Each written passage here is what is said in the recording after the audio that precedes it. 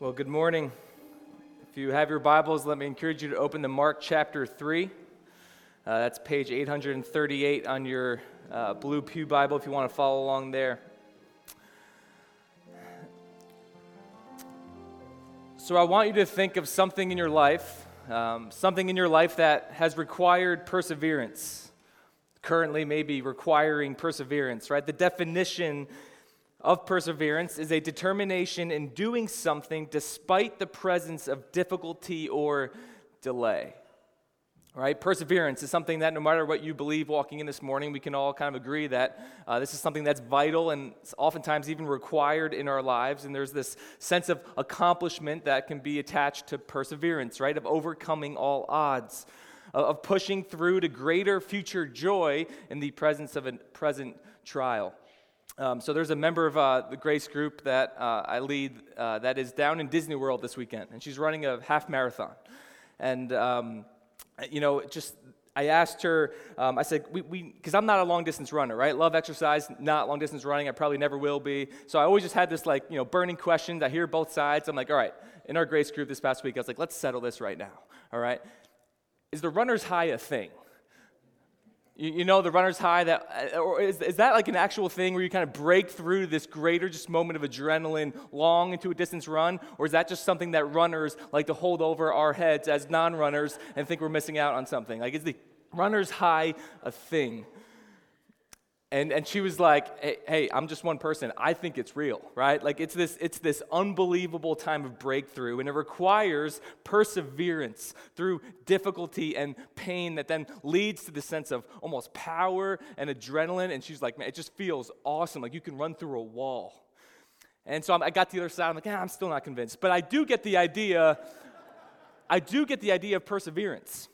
Right, of pushing through difficulty, because on the other side, there's greater joy to be had. I mean, that video that we just watched from Sue, she just basically just described what it is to persevere in the Christian life, right? Through difficulty, through trial that we're all going to face, and what happens when we have a year like Sue had. And there's this idea of needing to persevere to greater joy in the midst of a present trial. So perseverance, it's positive all around. It's required oftentimes. But I would like to just say this, that there's one form of perseverance that has eternal implications. One form of perseverance that is required, and that is perseverance in the Christian life. Like, do you want to know how to persevere? Do you want assurance that you can and will, by the grace and power of God, to make it to the end? And I am a firm believer that God is the great shepherd who does not let any of his sheep get snatched from his hand. But how does he accomplish that? How does he empower and equip us to persevere? We have a lot of work to do this morning in the book of Mark. We're going to survey 4 passages through the remainder of Mark chapter 3, starting in verse 7. And these are passages that often get overlooked, right? There's a lot of kind of well-known, popular passages in Mark, but these are generally not them. They're ones that kind of just get skimmed over and get to the next big story. But in them, we will see 4 aspects of Christ-centered perseverance, and they're vital. So let me encourage us all to lean in this morning and hear from the word of the Lord. We're going to start in Mark chapter 3, verse 7. And to start, we'll go verses 7 through 12.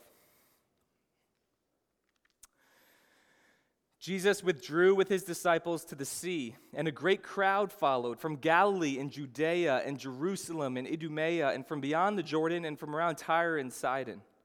When the great crowd heard all that he was doing, they came to him, and he told his disciples to have a boat ready for him because of the crowd, lest they crush him. For he had healed many, so that all who had diseases pressed around him to touch him, and whenever the unclean spirits saw him, they fell down before him and cried out, "You are the Son of God." And he strictly ordered them not to make him known. 4 aspects of Christ-centered perseverance. First, Christ-centered perseverance occurs under pressure. It occurs under pressure. So if you remember where we left off last week, the Pharisees kind of had their final straw moment with Jesus, and now they're scheming on how to destroy him. And while they're doing this, Jesus takes his disciples, and they withdraw to the Sea of Galilee. presumably for restoration, right? Jesus is always looking to have time alone with his disciples to just rest, to get away from the crowds. So he takes them and they withdraw. But we see very quickly that's not going to happen, because his fame is at an all-time high. He can't get away from the crowds. People were crazy about him. And did you notice in this passage, no longer is this just a crowd from the little city of Capernaum. Word has gotten out. Jesus is not just the talk of the town, he's the talk of the entire region. And they're coming from Galilee and Judea, from Jerusalem and Idumea, from beyond the Jordan and from Tyre and Sidon. And so I think it's just helpful for us to see, like, well, how wide-ranging are these places? So we're going to throw a map up onto the screen to talk about this, because this isn't, like, it's not like saying they came to Ridgewood from Midland Park and from Hohokus and from Fairlawn and Glenrock, right? People are not just going a town over. These regions, as you can see, both to the south, to the southeast, to the north, span over 100 miles in multiple directions. Words got out.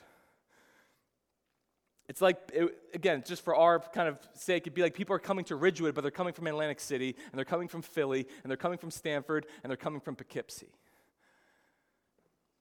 And it's a diverse crowd, right? That's important. The regions of Judea and Jerusalem consists of almost all Jews, but the regions of Galilee and Idumea were mixed in with Gentiles. The land of Tyre and Sidon to the north had majority Gentile meaning non-Jewish population. And then the east of the Jordan was the Decapolis, a group of 10 cities that were nearly all Gentile, meaning this wasn't just one group of people that were fascinated by Jesus. He attracted people from all walks of life. This is an early glimpse at the fact that there is one God, and here is one man, and he is compelling to multiple people groups. An early glimpse that Jesus, rightly understood, rightly taught, is not just attractive to a single race. No race can claim him. He's not just to one kind of culture that's attractive to him. It's men and women of every race and of every culture. We'll come back to that. But people are leaving their lives behind to just come see this Jesus for themselves. And they're not taking mass transit, right? Like, these aren't half-day trips via Amtrak or the Greyhound. They are walking, they are riding, they are committing several days of travel just to see him. And so from our perspective, we might read that and go, man, this is great. Jesus' word is getting out. He's drawing such a crowd. But Mark is not painting it in that way. He's saying this is pure mayhem. It is so chaotic that Jesus tells his disciples to get a getaway boat ready. Prepare me a boat. I might need to escape by sea, lest they crush me. The scene was wild. And in addition to just general interest of wanting to hear him, the sick wanted to get to him because word's gotten out that he heals. All the evil spirits are falling down before him, and Jesus is under pressure in every way. Pressure from those trying to get something from him. There's this kind of good pressure, right? People want his healing power to restore their sick and ill. There's bad pressure in that there are these spirits that are just angry with him, and so you see they're trying to out him. Not trying to confess his name in a good way. They're just trying to out his identity so it would derail his ministry. Pressure in every way. And here's the point. While Jesus was pressured, he wasn't surprised. He knew full well this would be the response of his ministry. And there's something important for us to notice here before we move on, that on one end we have a Savior who handled the pressure, right? He handled the pressure in such a way where he never wavered from his primary purpose to go to the cross. But I think he's also showing his followers that living out a Christ-centered life is going to come with it a certain kind of pressure. If you think about it, what does it mean to live out a Christ-centered life? If someone were just to ask you that, I think there's a lot of answers we could put forth, but from what we've even just seen so far in the Gospel of Mark, it includes deploying the power of Christ within us by being givers, right? We talked about that last week, by just pouring ourselves out for the good of others because we have a Savior who poured himself out for us. And when you live a life that's marked out by deploying yourself for the good of others, our time, our talents, our treasure, just giving, that will inevitably put pressure on us, won't it? Why? Because if we're honest, it's just flat out easier to just care about yourself. It's just flat out easier to just care about yourself and not have to care about others and blessing others.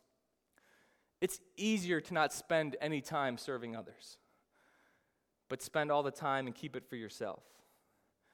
It's easy for us to give zero treasures away, but to keep and hoard for ourselves. It's easier to not bless others with our gifts and talents, but use it just to promote ourselves. Listen, it's flat out easier to be selfish. And we can avoid a lot of this kind of pressure by just taking the easier path and just worrying about ourselves. But easier is rarely ever better. It's certainly not better in this case, because to follow Christ is to willingly place yourself in the pressure cooker. The Christian life is best when we use it to glorify God and put others ahead of ourselves. And in this way, a certain kind of pressure is to be expected. And so we need to understand pressure doesn't mean we're miserable, right? It doesn't mean we need to be miserable. In fact, I think the more pressure we face in this way, the more joy we receive in continually being deployed and restored by the Holy Spirit. Pressure is not negative. It's often associated with a fruitful ministry, right? As it is here with Jesus. So I'll just say this. If living out our faith is just easy all the time, if living out our faith comes with no pressure and no fatigue, we should reevaluate if we're faithfully living out the actual Christian life God's called us to live. Doesn't mean we never rest. We just read and heard about the importance of the Sabbath last week, but it means that God has wired us to go to bed tired. You know what I mean? Like to live a life that requires rest, because we're working so hard to live out a life that pours itself out for His glory and for the good of others. Christ-centered perseverance occurs under pressure. All right, let's keep going. Verses 13 to 21. A lot of work to do. And he went up on the mountain and called to him those whom he desired. And they came to him. And he appointed 12, whom he also named apostles, so that they might be with him and he might send them out to preach and have authority to cast out demons. He appointed the 12, Simon, to whom he gave the name Peter, James the son of Zebedee, and John the brother of James, to whom he gave the name Boanerges, and that is sons of thunder. Andrew and Philip and Bartholomew and Matthew and Thomas and James the son of Alphaeus and Thaddeus and Simon the Zealot and Judas Iscariot, who betrayed him. Then he went home, and the crowd gathered again so that they could not even eat. And when his family heard it, they went out to seize him, for they were saying, "He is out of his mind." Second, Christ-centered perseverance occurs in community. It occurs in community. Jesus goes up the mountain alone. Luke chapter 6 gives us a parallel story of this actual scene. And in Luke 6, we're told that he actually prayed all night on the mountain before calling his 12 disciples in the morning. This was a vital time in his ministry, right? Big things happen on mountains in the Bible. Right? If you're reading the Bible and somebody's on a mountain, like read closely. Something's about to go down.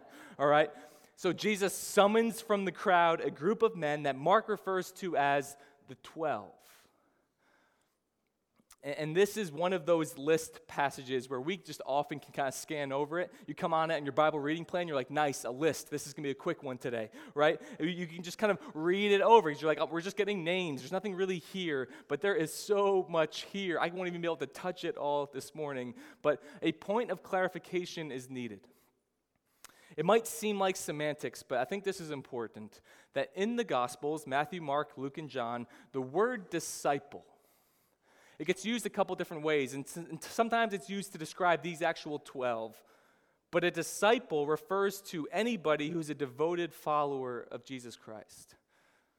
So disciples were men and women that were present and part of Jesus' ministry. By the time of his resurrection and his ascension, we're told 120 remained. Right? So all of these crowds, it was only down to 120 by the time that he ascended up to the Father after resurrecting from the dead. But it's this special calling where 12 of his disciples also became, as Mark just told us, apostles. So all apostles are disciples, but not all disciples are apostles, right? Jesus chose 12. And that was a very key number, because when Judas betrayed Jesus and then he committed suicide, you remember the 11 said, we need to appoint another. We need a 12th, because that 12 matched up with the 12 tribes of Israel in the Old Testament. But these apostles are men whom Jesus called for a unique, unrepeatable role in the history of redemption, where they would carry the torch forward after Christ's earthly ministry, and they would be the leaders in charge of beginning this new movement that would be called the church. And this is one of the reasons why Jesus spent 3 years doing ministry before he went to the cross. This is one of the reasons why he told the demons, quiet down. Don't get the word out. Because he had needed 3 years to disciple and pour into these men. Because while his primary reason of coming into the world, we're told, was to lay down his life for sinners, he was also sent to disciple men and women who would be the means through which the gospel persevered through space and time. So how would they do that? How would this gospel of Jesus Christ persevere long after Christ was gone? We see right from the start that perseverance was built upon community and the means of community, of disciples that were equipped to make disciples, and in doing so formed churches that planted churches. Jesus pours into these men so they would in turn pour into others, and on has it gone across history. The perseverance of the faith, the perseverance of the church relies on discipleship. Discipleship in Christ-centered communities, right? Discipleship, that's a word we hear often, of making disciples. And it occurs in Ridgewood today in the 21st century because of what Jesus modeled in Capernaum in the first century. And this always has been, and it always will be, the purpose of the church. Why does the church exist? To make disciples. Period. Stop. So, make disciples is a phrase we say on repeat. Everything we do here should pour into the mission of making disciples. But you might have a question, or somebody else might have a question. Okay, what's a disciple? If this is what we're supposed to be making, what exactly is a disciple? Most simply put, a disciple is a devoted follower of Jesus Christ. But I think more needs to be said. If this really is what we should be doing as a Christian and as a church, if this is our purpose, we can't afford to be vague here. We can't afford to be light or just skim the surface. And this passage of just listing these men give us a compelling depth to the answer of that question. What is a disciple? I've adopted a 5-part definition of a disciple that pastor-author Kevin DeYoung formulated based on these verses, Mark 3, 7 through 21. So let me just encourage you, even if you're not a note taker, this might be worthwhile to write these 5 down, because these get to the very core of what it is, what we should be doing. What is it to make a disciple and play a part in making disciples? Number 1, a disciple is more than a fan. We just read about how crowds followed Jesus everywhere he went. Thousands, 10,000s, if not more. They were mesmerized by him, but the majority of them were fans, not committed followers, and not disciples. A fan is someone who knows a whole lot about someone without personally knowing them. A fan is someone who merely just wants to get something from someone, all right? So I am a huge fan of the New York Jets. Pray for me, all right? I know, life of misery. But if anyone were on the Jets were to see me in public, they wouldn't be able to know me from the next guy. Nothing in their eyes would flicker like, I know this guy. Nothing. because I have no personal relationship with anybody on the Jets. I'm just a fan. And likewise, many people are just fans of Jesus. They love his power. They love his gifts, or at least what people are sharing about what he can do. They love the fact that we could get some of that. They're impressed by his teaching even. But it doesn't go any further. Fans of Jesus are not convicted of sin.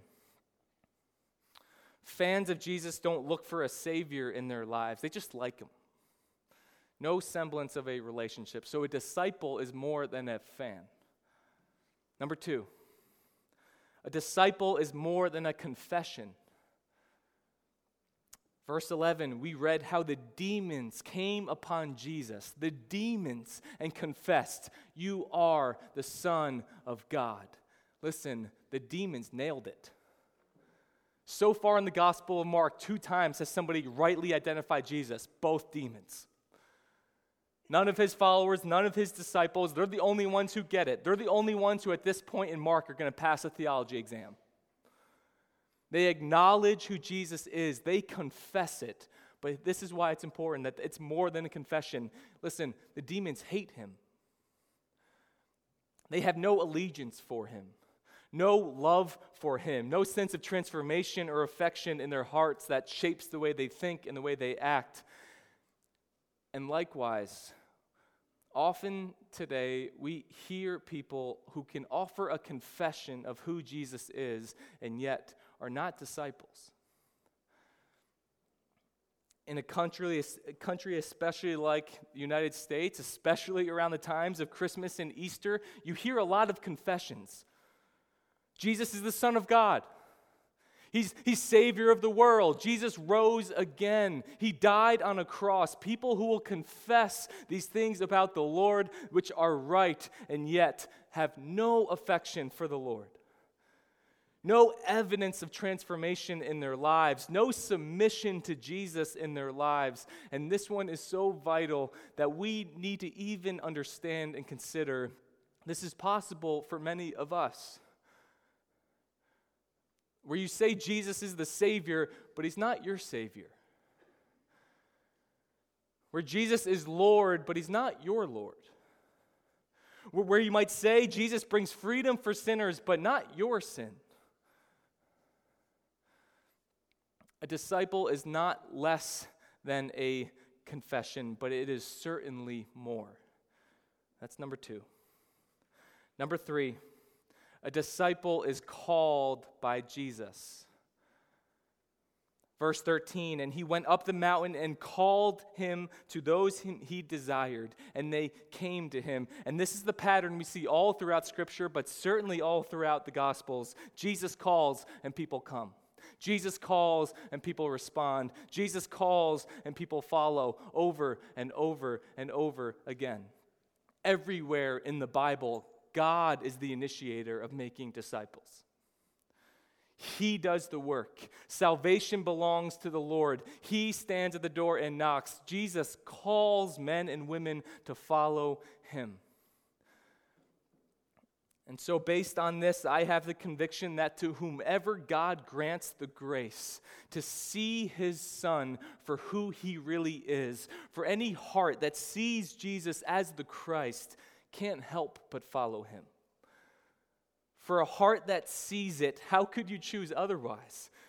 Grace and freedom and salvation, fully justified by his work of dying on the cross for your sin. A disciple is called by Jesus. Number 4. A disciple is anyone, regardless of background, who believes in and worships Jesus Christ. Anyone, regardless of background, who believes in and worships Jesus Christ. I wish I could spend some more time here, but just suffice it to say, these 12, they are a motley crew. All right? Let me just give you one of dozens of examples. You have a former tax collector in Matthew. Remember, his name was Levi. We met him a couple chapters ago. And he partnered with Rome, like tied to the hip with Rome. And then you had Simon the Zealot. The group of zealots were people who were part of a small group of Jews who sought to spark a violent revolution against Rome. Like, how do you think that first team meeting went? Simon the Zealot standing next to Matthew, like maybe a little friction, right? A little awkward. And in the midst of their diversity, it worked. Why? Because they had one common trait, and it's all they needed to make it work. The trait of believing in Jesus Christ and committing to follow him, of repenting of their sin, of believing in and worshiping Jesus as the Messiah and committing their lives to follow him. A disciple is anyone, regardless of background, who believes in and worships Jesus Christ. And fifth and finally, a disciple is someone who has a purpose to make disciples. Verse 14, and he appointed the 12 so they might be with him, that he might send them out to preach and have authority to cast out demons. Jesus does not disciple these men just to build them up, just to make them really strong. He does it for the purpose of equipping them to go and turn and then make disciples, and equip others to make disciples who make disciples. And on it has gone for over 2,000 years. And while the apostles, which we talked about, were set apart in a unique way with unique gifts and abilities, it is clear in the Great Commission, it's clear all throughout the New Testament that every disciple of Christ can and is called to play a part in making disciples. It's not just the job of the pastors. It's not just the job of the elders or the ministry leaders. The whole point of ministry is to equip the church to do the work of the ministry. For you can go places I can't go. And you are going to interact with people that I will never interact with. And it's far better for me and for everybody who's a leader at Grace Church to see their role, not as the ones just doing ministry to those receiving ministry, but to equip disciples to make disciples. The perseverance of God's kingdom in a world of darkness depends on this. And if we were to think about this, if we were to go around and everybody in this room who has come to faith and told their story, in every person's story, there's going to be talk about another disciple that God has used in their life. God's work flows through the work of faithfulness within disciples to make disciples. So now we are all called to step into that space, to become, as Paul calls it, agents of reconciliation, where we are used by God to see others come to faith and grow in faith as well. So, 5-part definition. What is a disciple?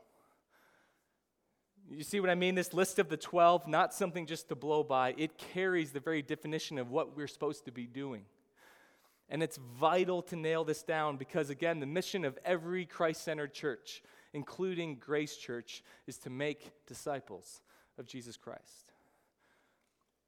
And that is best done, most effectively done in community. No disciple is a lone ranger. It's nonsensical at best, maybe hypocritical at worst, to say, I'm a Christian, but I don't belong to a church. All right, we got to start flying. Let's go. Verses 22 to 30. And the scribes who came down from Jerusalem were saying, he's possessed by Beelzebul. Still don't know how to say that. And by the prince of demons he cast out the demons. And he called them to him and said to them in parables, how can Satan cast out Satan? If a kingdom is divided against itself, that kingdom cannot stand. And if a house is divided against itself, that house will not be able to stand. And if Satan has risen up against himself and is divided, he cannot stand, but is coming to an end. But no one can enter a strong man's house and plunder his goods unless he first binds the strong man. Then indeed he may plunder his house. Truly, I say to you, all sins will be forgiven the children of man, and whatever blasphemies they utter.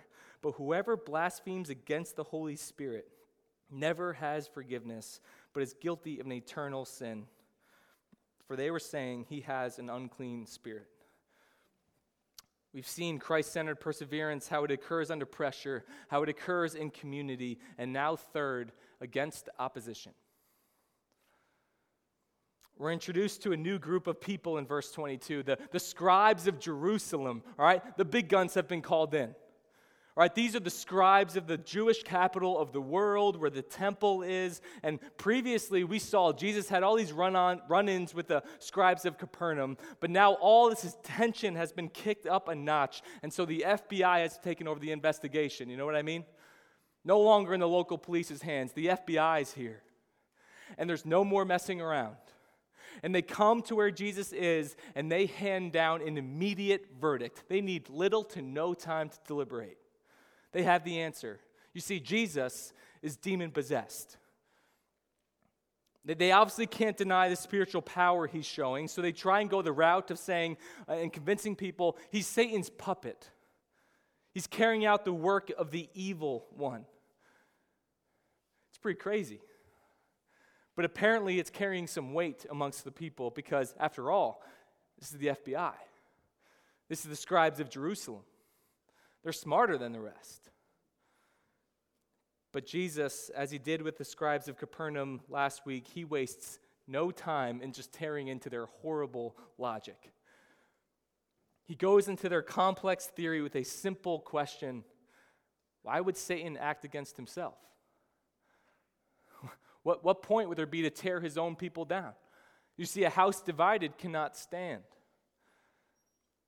Paraphrase, are you serious? Like, you come all the way up here, you've had all this time to think about it, and that's what you come up with. And yet, this is the hard-heartedness of opposition to Jesus Christ. And every generation, and every culture, and every church will have its own variations of opposition. And the church in every era will face those who refuse to acknowledge the gospel and try to keep others from doing so as well. And Jesus, just baffled by the pride of the scribes that will do anything to convince themselves that Jesus is not the answer. And he goes on to say that while the Father is gracious to forgive all sin that mankind commits, there is a sin that is guilty of being an eternal sin. This is often referred to as the unpardonable sin, the unforgivable sin, and it has been of intense discussion for 2,000 years. All right, it has forever freaked people out as to whether or not they've committed that sin and now no longer stand a chance of receiving forgiveness. But if you read this in context and just flow of the passage, I think it's simpler than I think we can often make it out to be. That the eternal sin, the sin for which there's no forgiveness, is the deliberate and ongoing rejection of the saving power and grace of God through Jesus Christ. There is no salvation outside of Christ. So refusing and attributing his work to something other than grace and love and repeatedly rejecting his call is unforgivable, and it's eternal.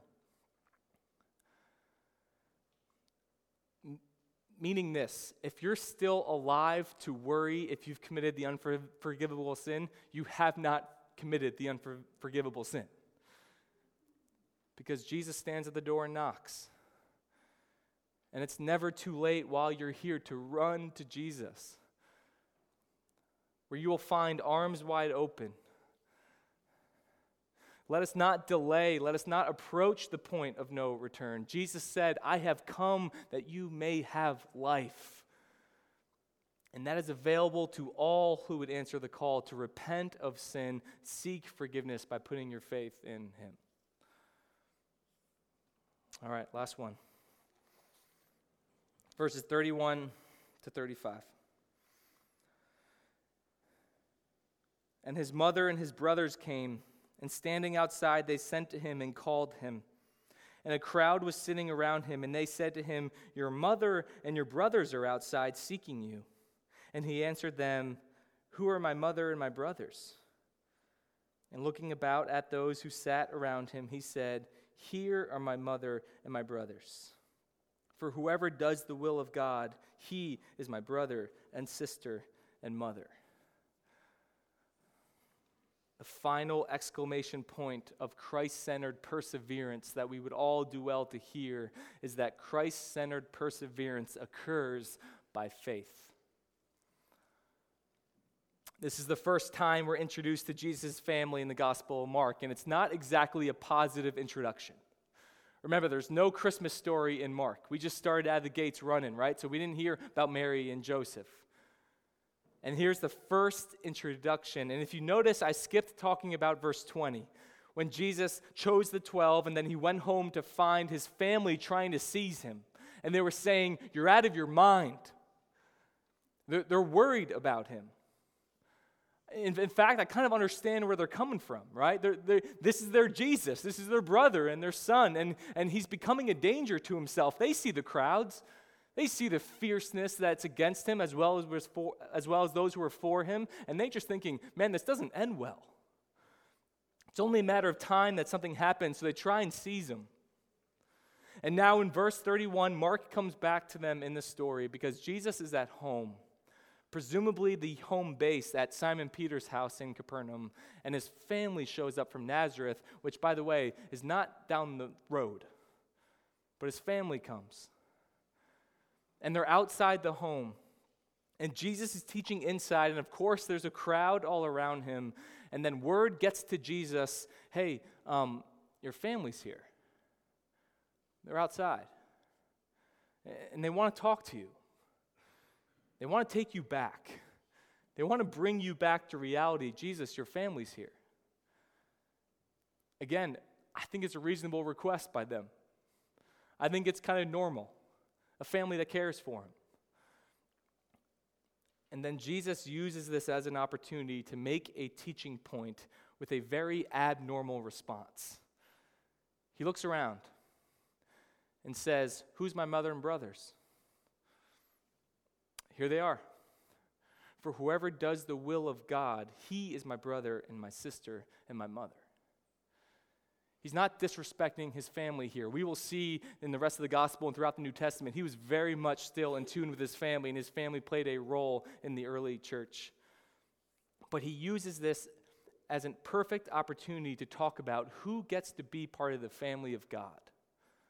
God's family, a spiritual family, which will prove to be far more important because it's eternal. And so he's in this mixed crowd, and the crowds in Mark always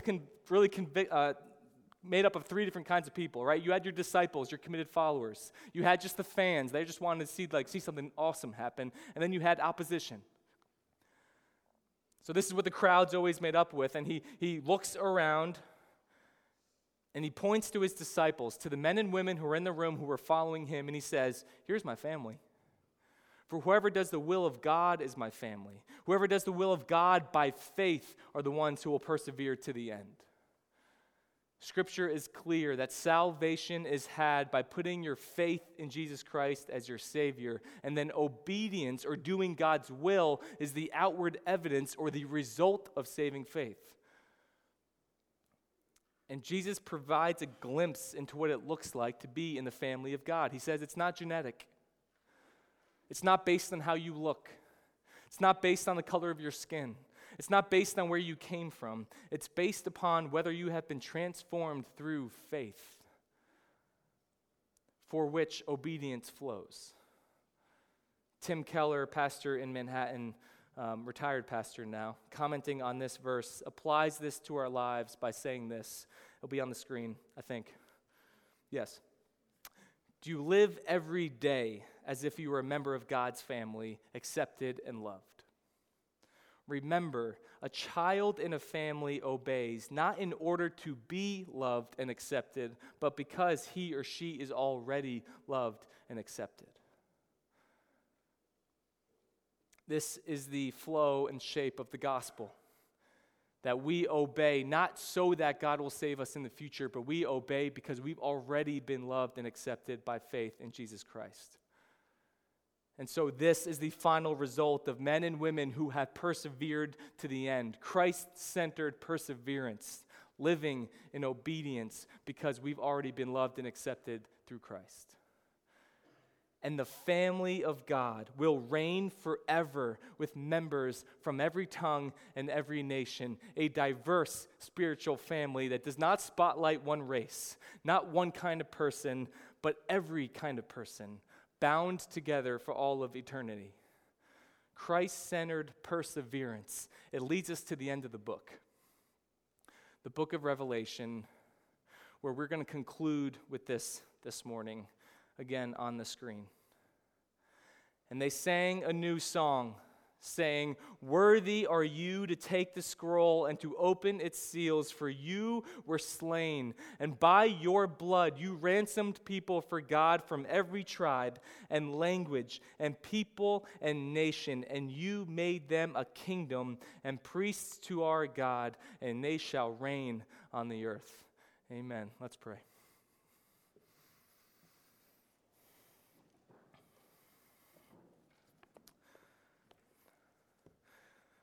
Father, we thank you for your word, and we pray for anybody who is in here who's hungry for your word, who's hungry to know what's it look like to persevere. In the life of difficulty and trial that seems to be hiding around every corner,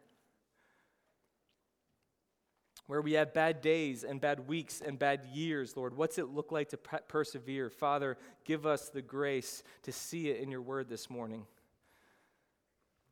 That is by grace we have been saved, and it is by grace that you will sustain us to the end.